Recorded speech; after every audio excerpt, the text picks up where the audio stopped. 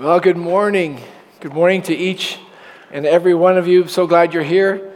So glad that coming to church on a Sunday morning is part of your life, as I trust it is for most of you. And for those of you who are new, I hope it becomes part of your life, not because you need church, but it's just great to be with God's people and to worship. Thanks to Steve and his team and the choir for leading us in a musical worship this morning. And kudos to the sound crew who make it all work and make it all happen. Nobody thinks about the sound crew until something squawks, and everyone turns around. But they do a great job, and we appreciate that very much. For starters, if you would turn to Luke chapter 9. If you're not too familiar with the Bible, it's about 2/3 of the way through.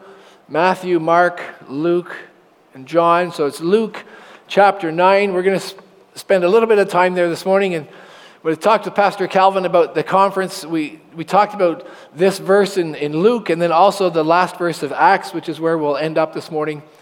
And as you turn there, I just want to make a comment. I want to read a verse from Philippians.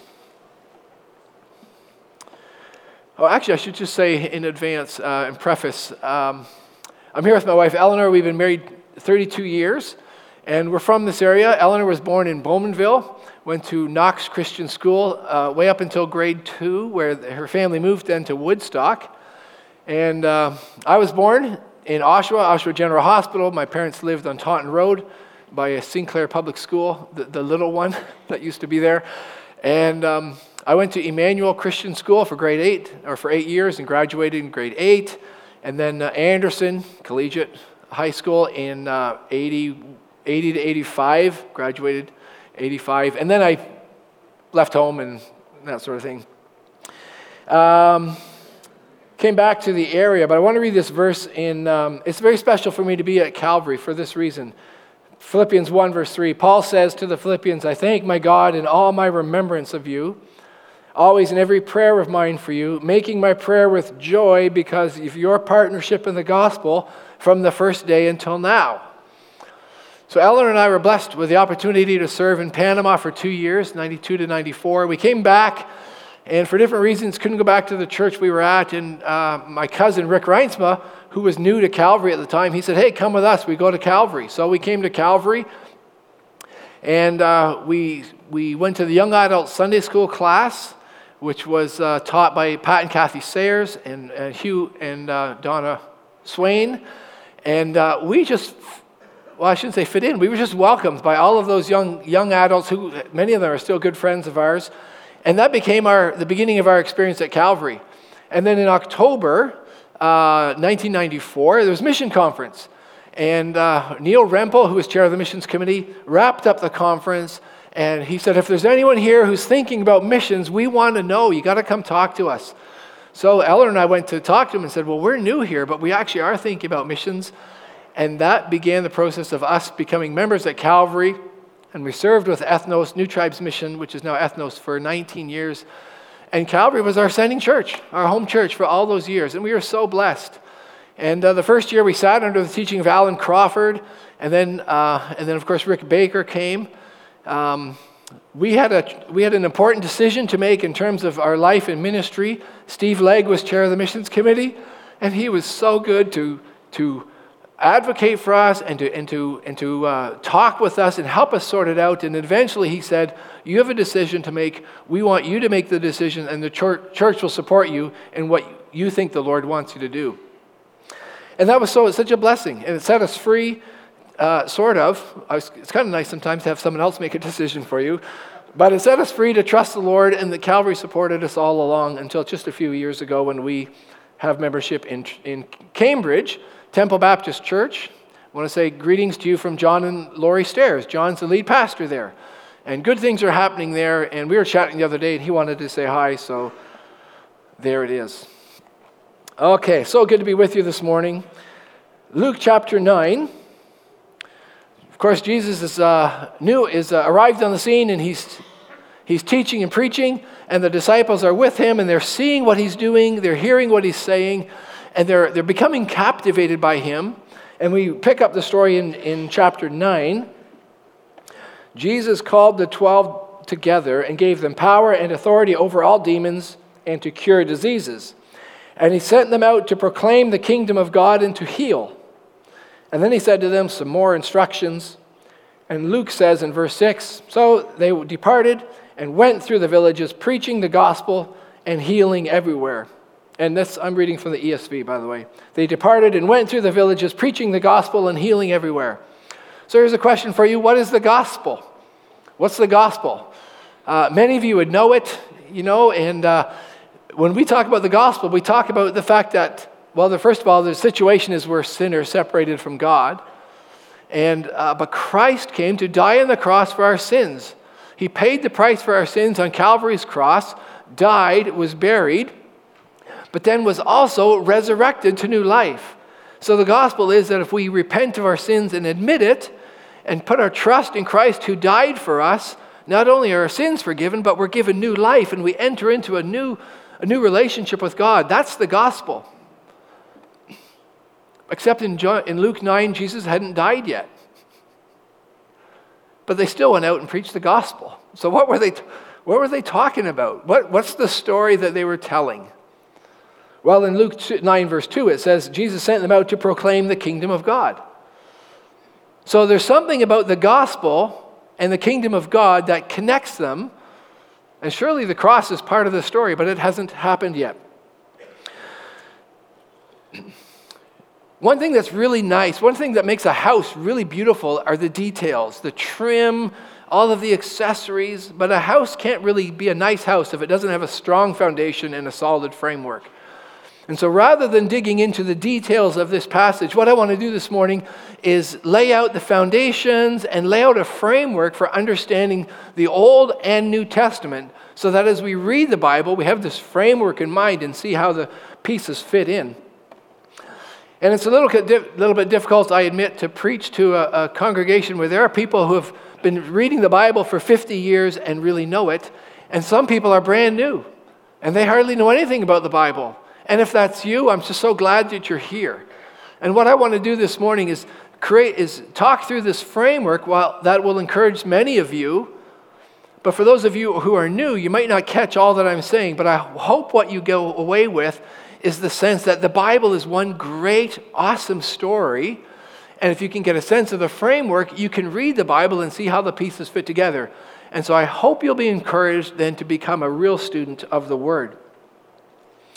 So what we're going to do this morning, talking about talking it up, proclaiming the good news of the kingdom, we're going to talk a little bit about what the kingdom is, what makes it good news, and then close with a couple comments about how to proclaim it.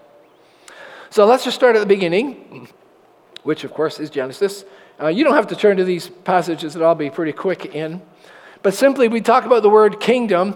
Usually when we think of the kingdom, we think of an area, a region, or a domain, which is true and appropriate.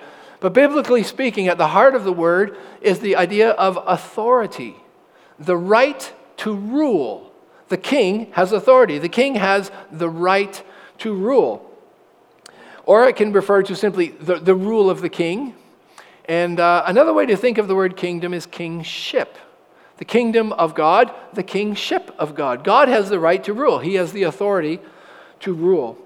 So David was king, and he had a whole bunch of sons, and most of them wanted to be king, and there was some fighting, there was some killing even.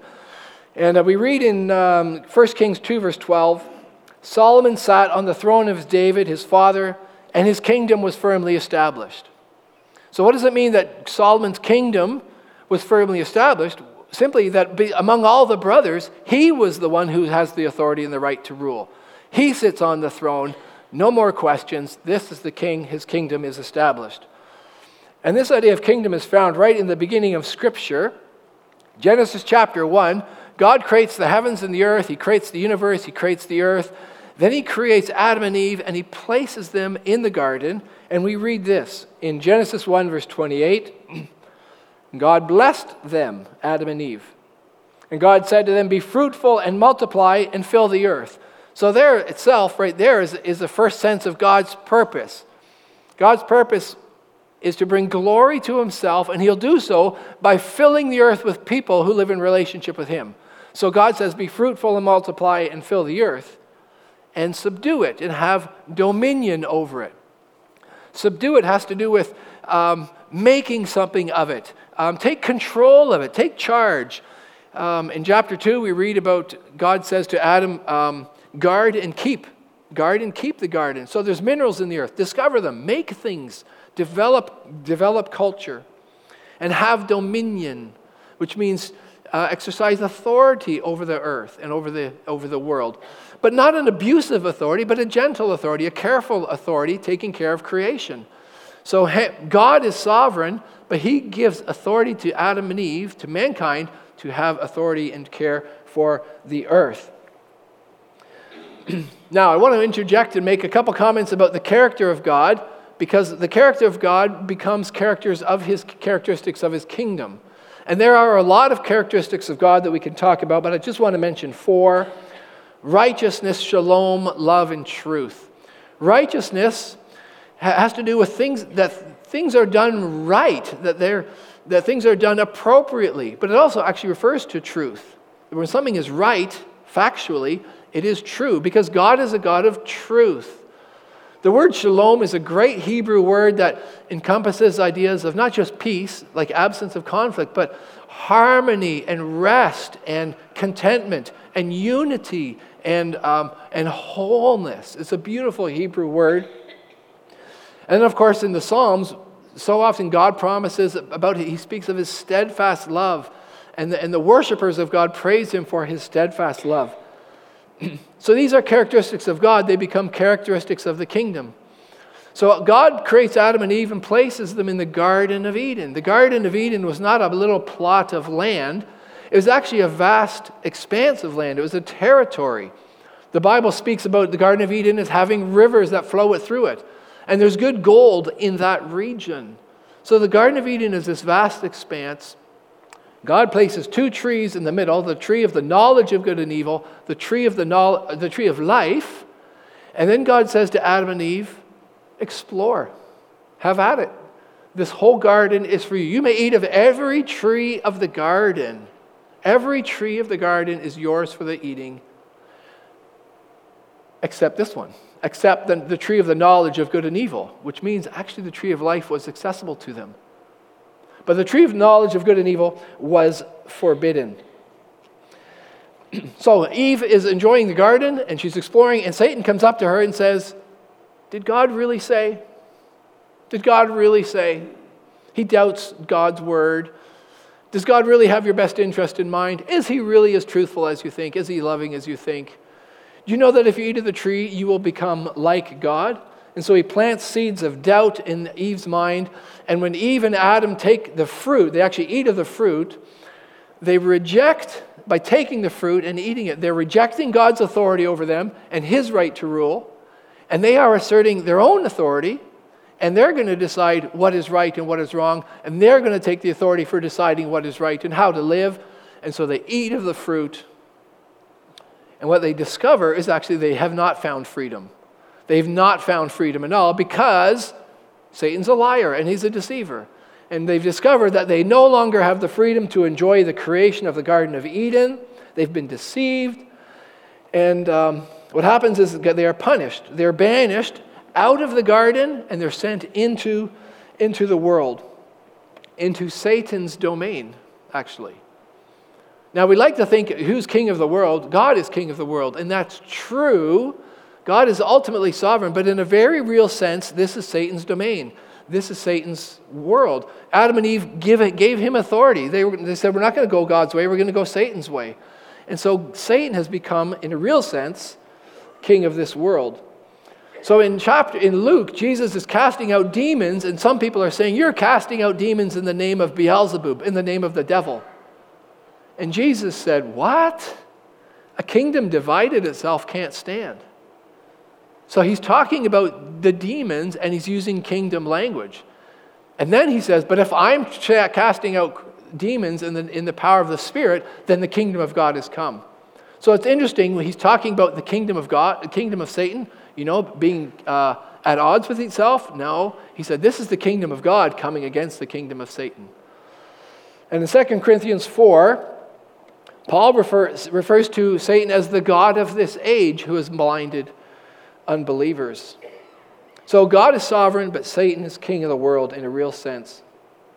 So Adam and Eve are punished. They're banished, sent out of the garden. That takes us to Genesis chapter 4. They have descendants. Cain and Abel are two of them. And Cain kills Abel. And that's obviously it's a bad scene. We can learn some lessons from this. And one is that Cain and Abel are not born in the garden. They're not born with access to the tree of life. They don't get to start over with a clean slate. They're actually born with their parents out of the garden, separated from the life of God, separated from the tree of life, and sinners. And this is why hatred boils up in Cain's heart, and he kills his brother. They're not living the life of the garden. They're living in death. They're trapped in sin, living Satan's way, the way of death. So what I want to do this morning, we've given you 4 characteristics of the kingdom of God. I want to give you 5 principles that are crucial to this framework that we want to develop. The first one is this: the triune God is at work in global affairs and in individual lives. The triune God is at work in global affairs all the time, but also in individual lives. He's involved in your life. And there's so much conflict going on in the world, but God knows you, sees you, loves you, and is at work in your life. Second principle is this: Satan hates God. So Satan fights against God, and he deceives people. Satan fights against God, and he deceives people. And then the third principle is this about humanity: sin has saturated all of creation. That's why there's tornadoes and earthquakes and hurricanes. Sin has saturated all of creation, including the human soul. And we see that in Cain. So what does the word kingdom mean? The authority and the right to rule of a king. God is King of kings, but Satan rules. And that's bad news.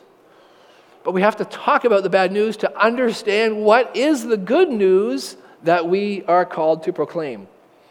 So we talk about what is the gospel. The gospel is a Greek word that simply means good news. It's good news. So there's something to announce. The good news is something to announce. So what's the good news in these opening chapters of Genesis? Adam and Eve are sent out of the garden, but when God punishes Adam and Eve, he also says that there will be a seed of the woman who will come. And the serpent will crush the heel of the seed, but the seed will crush the head of the serpent. There's going to be death there, but the seed will crush the head of the serpent. So that's the first whisper of the gospel, that God, someday someone will come and set all things right again. And what's interesting is God did not kick Adam and Eve out of the garden and slam the door. God sends Adam and Eve out of the garden, and the mercy of it all is that he follows them out of the garden and closes the door, and the rest of the Bible, the rest of human history, is the story of God at work in the world, calling people back to himself because he wants to usher us back into a glorious Eden, a glorious new heaven and new earth, which is how the book ends. But the human heart has become so thoroughly saturated with evil and wickedness, Genesis 6:5, that after 2,000 years of wickedness, 2,000 years of God's patience, he destroys the world with a flood. He sends a flood to judge sin. He just wipes out the world. Well, he doesn't wipe it out. He's wiping it clean, actually, because he's going to start over. He's going to start over. And he punishes sin, but he saves Noah and his family, the seed of Eve, because he's still on mission, on purpose. And Noah and his family come out of the ark, and one of the things God says to them is, be fruitful and multiply and fill the earth, because God is still on mission to fill the earth with people who live. God is on mission to bring glory to himself by filling the earth with people who live in relationship with him. So what do the descendants of Noah do? Do they scatter around the world? No, they gather together in one place and they build the Tower of Babel because they want to make a name not to honor God, but to make a name for themselves. But God's going to have none of that, so he comes down and he punishes them, he judges them. He actually takes this one language group, he somehow creates multiple languages. People wake up one morning and find that they're speaking different languages. They find people who they can understand, and they can't get along, so they all separate into these individual people groups, language groups that start spreading out into the world. This takes us to Abraham, which is Genesis chapter 12. We read in Genesis chapter 12 that God calls Abraham. He's an idol worshiper in Ur of Chaldees, and God calls him and he says to Abraham, I want to take you out of where you are because I'm going to bring you into a better situation. And God covenants with Abraham. And in the covenant, we read some pretty, God makes some, where's my notes here? Oh yeah, so God promises, he covenants to Noah, Abraham, some important things. He promises him land. That's actually chapter 15, verse 7. He promises Abraham descendants, that there's going to be a great nation. He's going to give Abraham a great name. It's interesting. You can't if you don't try to make a good name for yourself. If you're going to have a great name, God's the name maker. So he's going to make Abraham's name great, and he's going to bless Abraham. In fact, twice it says God says, I will bless you. But then he says, all the families in the earth will be blessed through you. And so God blesses Abraham, not so that he can have a great life, but because he wants Abraham to be a blessing to other people. Blessed to be a blessing. Are you blessed? Are we blessed in Canada? Maybe you don't think of yourself as wealthy, but globally speaking, we are fabulously wealthy, but we are blessed to be a blessing, not just with our finances, but also with our health, right? We are blessed with the gospel. We're blessed with the Bible in our language, but it's so that we can be a blessing to other people and help other people have the Bible in their language. So Abraham and his descendants become the line of the seed.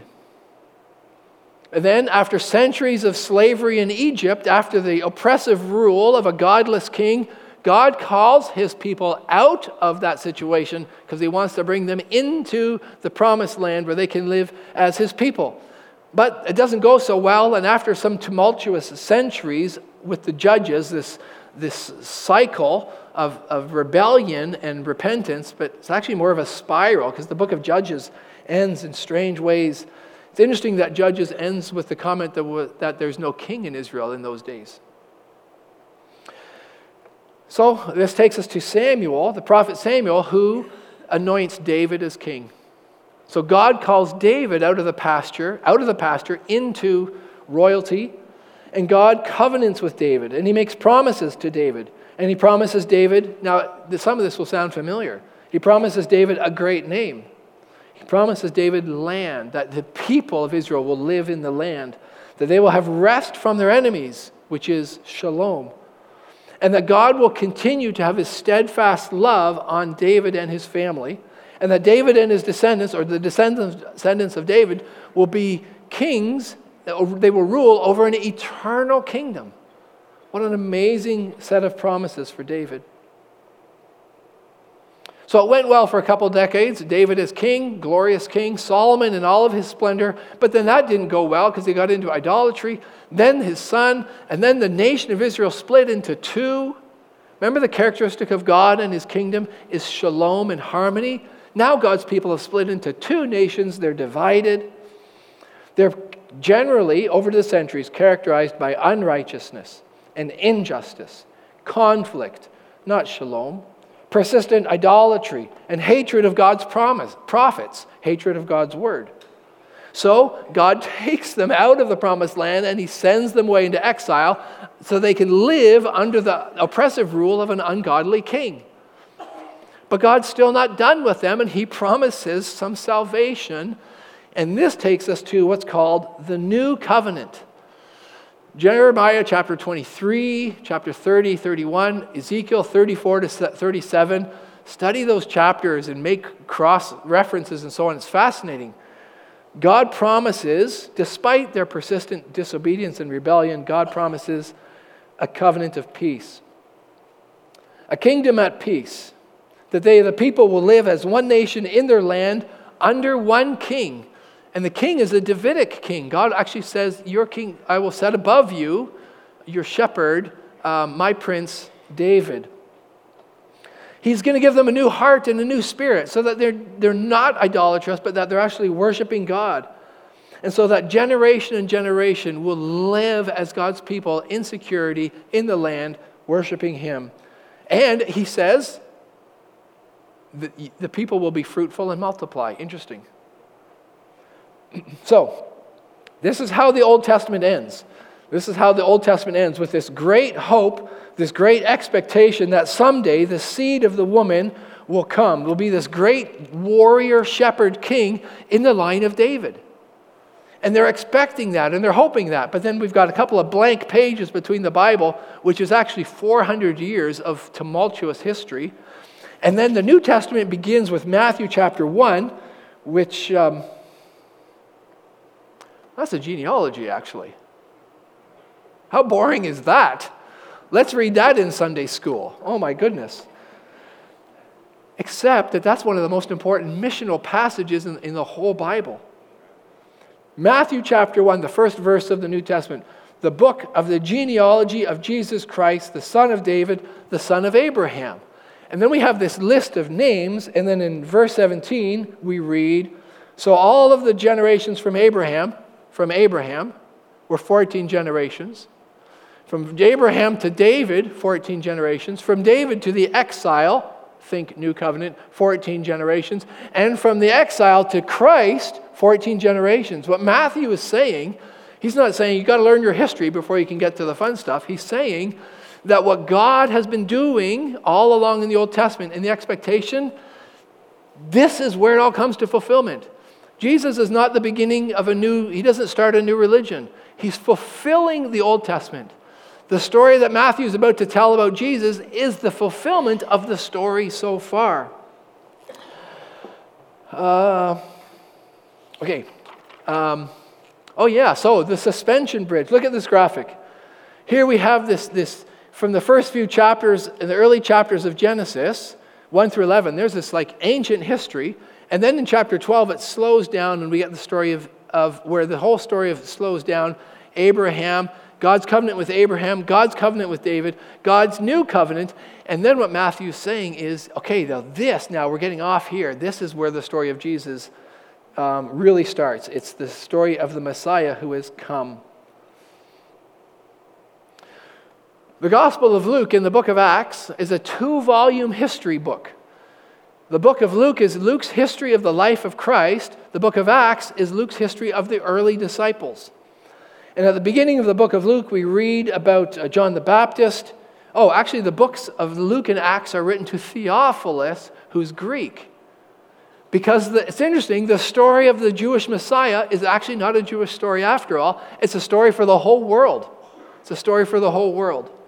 And in the beginning, we read about John the Baptist and Jesus, and they're both preaching the same message. The kingdom of God is near. Repent, for the kingdom of God is near. And that takes us, how's that for a long intro to get to Luke chapter 9? But again, it's the foundation, right? It's a structure. And then we can understand when Jesus says, go out and preach the kingdom, and Luke says they went out and preached the gospel, it really is the good news of the kingdom. Well, what is the kingdom? It's the right to rule of God. And this is Satan's domain. But what God is saying is the king has come. That's the good news of the kingdom. The king that we've been waiting for, the seed of the woman from Genesis 3, he's the one who's going to set all things right. He's actually come. He's actually here. And the hope of all of this healthy, good life in the kingdom is going to start happening. And the proof of it is Jesus is healing and the apostles are healing. And the healing testifies to what they're saying as being true. So the excitement and the anticipation is growing for Jesus, but then he's executed. He's arrested and killed. And that doesn't make any sense to anybody. Because the Messiah is going to be this great warrior king who's going to defeat all the enemies and usher in a glorious age. And he's crucified, and the disciples have given up everything to follow him. Now he's dead. Now the disciples are hiding because they're worried that the authorities are going to come for them. So they're worse than devastated. And then the resurrection happens, and they're even more confused because what in the world is going on? They didn't expect Jesus to die. They certainly didn't expect him to rise from the dead. They certainly did not understand the fullness of what God is doing in the world. So, Luke 24. If you have your Bible, turn to Luke 24. This is the last chapter of the Gospel of Luke. The last chapter of the Gospel of Luke, chapter 26. Two disciples have left Jerusalem. They're going to the town of Emmaus. Jesus joins them, and he says this, Luke 24:26. O foolish ones and slow of heart to believe all that the prophets have spoken. Was it not necessary that Christ should suffer these things and enter his glory? And beginning with Moses and all the prophets, he interpreted to them in all the scriptures the thing concerning himself. So we only covered 3 of the 5 principles. And here's the 4th principle, that all of God's prophecies, all of God's promises are fulfilled in Jesus of Nazareth. And this is what the point that Jesus is making to these disciples on the road to Emmaus. The whole Old Testament, it all actually points and speaks to me. The Messiah that you've been looking for is me. Later that same day, he's in the upper room with the 12 and a greater group. And we read in verse 46, Jesus says to them, Thus it is written that the Christ should suffer and on the 3rd day rise from the dead, and that repentance and forgiveness of sins should be proclaimed in his name to all nations. Repentance and forgiveness of sins. That wasn't necessarily part of the disciples' ideas when they were thinking about the kingdom. But it's true. The Old Testament points to Jesus, and it leads us to forgiveness of sins. So I want to comment here on the gospel. Because after the crucifixion and the resurrection of Christ, the gospel now becomes bigger than the disciples ever imagined. The good news is that God has not forgotten his promises. He has sent the seed who will set all things right, and it's Jesus of Nazareth. When Jesus died on the cross, he died to pay for the sins of the world. And in the book of Acts, we read the call for people to repent and believe. To repent means to turn away. So here we are in the kingdom of darkness, slaves to sin, slaves to God, living life, sort of enjoying it, perhaps not enjoying it. But God calls us to recognize the evilness of our own hearts and repent of it, and to recognize sin and to turn away from sin in disgust and remorse and say, I don't want to live that way any longer. I'm not able to rescue myself. So we repent, we turn away from sin, and we turn to the only one who can rescue us, which is Jesus. He died on the cross. He suffered the full effects of sin. So if we repent of our sins and acknowledge our sinfulness and trust in Christ, our sins can be forgiven. Christ deals with our sin, our sinful activity. It can be forgiven. But when we trust in Christ and we receive new life, Christ deals not just with our sinful activity, but with our sinfulness, our identity as sinners. Now we have a new identity. We are no longer sinners. We are children of God in the family of God. And this is why Jesus says to Nicodemus, I tell you the truth, one must be born again to enter the kingdom of heaven. Because when we are born physically, we're born outside the garden, slaves to sin, separated from the tree of life. We have to be born again into a new situation, into a family of God with new life. And Christ does that. He does that through the work of the Holy Spirit.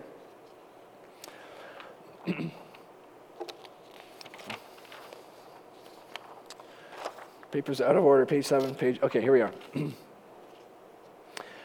So that's the good news. The good news is not just about the nation of Israel living in the promised land, living well, but it's an invitation to the whole world to live well, to be rescued from the kingdom of darkness and brought into the kingdom of life and light. And as believers, what does God want us to do but be fruitful and multiply? Jesus tells the story, the parable of the good soil. And some of the soil is bad, but the seed that took root in the good soil became fruitful and it multiplied. We ought to proclaim the news. So the word proclaim, to preach, is simply to announce. We don't have to, and we can't convince people to be saved. We are just called to announce the good news that the Savior has come. The good news that Jesus conquered Satan, sin, and death.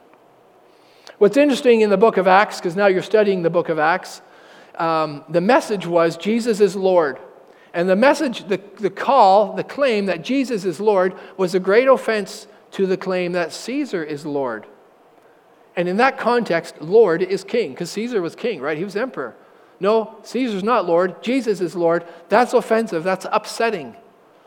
What about our culture? If we claim that Jesus is Lord, what's the offense?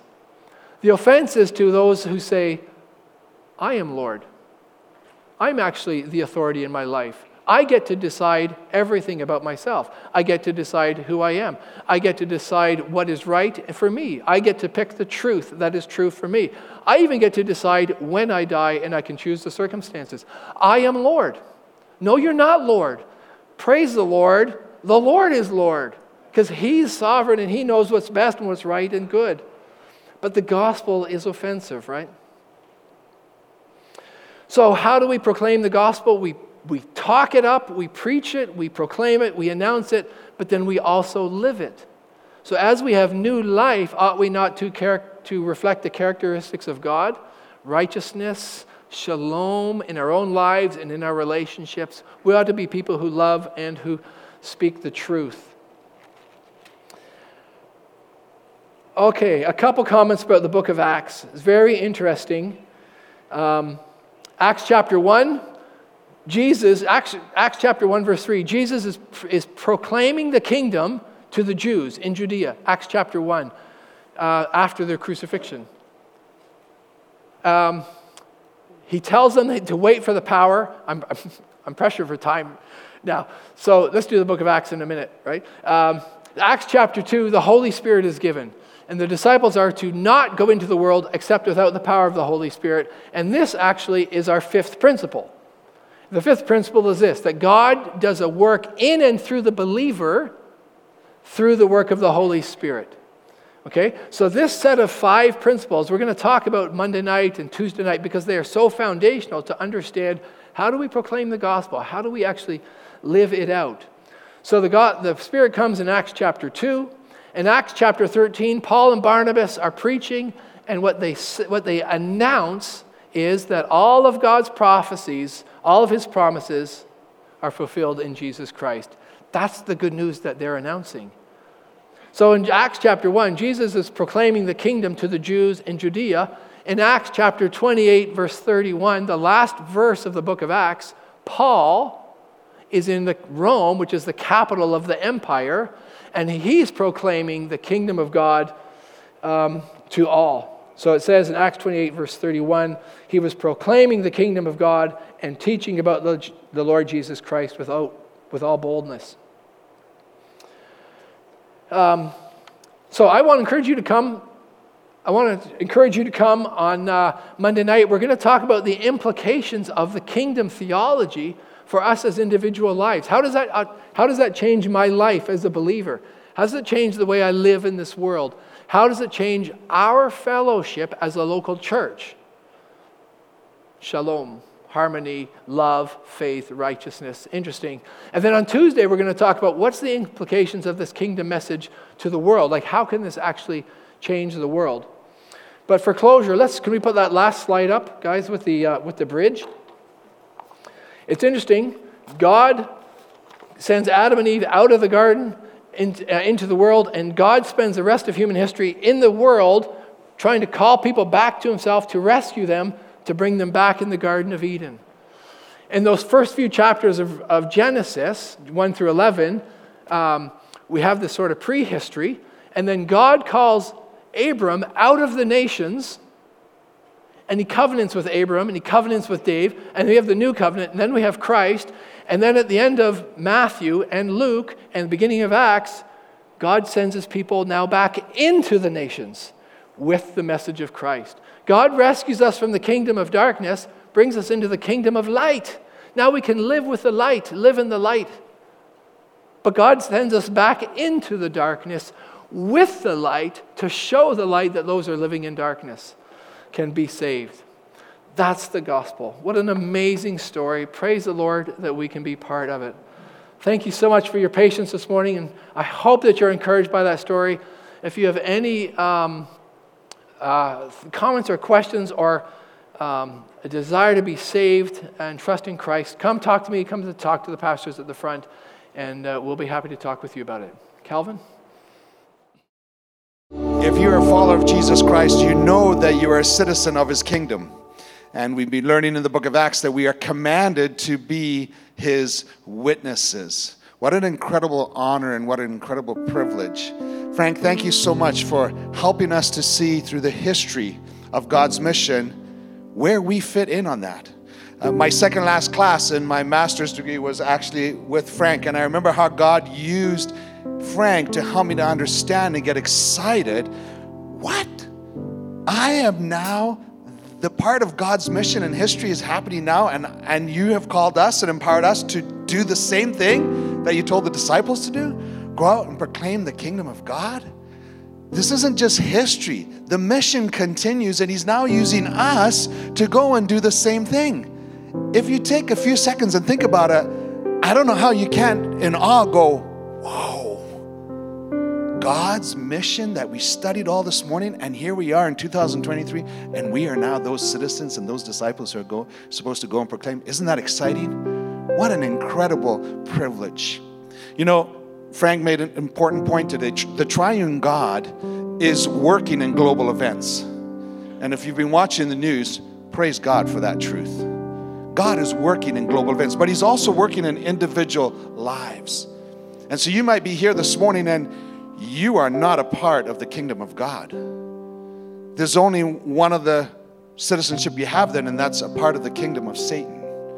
But yet today, God loves you enough that you heard the good news that through Jesus Christ, you can have your sins forgiven and be reconciled to God. God is working in individual lives today. And if you're here and you're like, wow, I never had any clue that I was separated from God living in the kingdom of darkness, we would love to introduce you to Jesus Christ. See your sins forgiven and be reconciled to God and live with new purpose. If that is something you would desire today, come and talk to us after the service. We would love to introduce you to Jesus, our King. But secondly, God is also working in believers' lives, calling them to a new level of service, perhaps.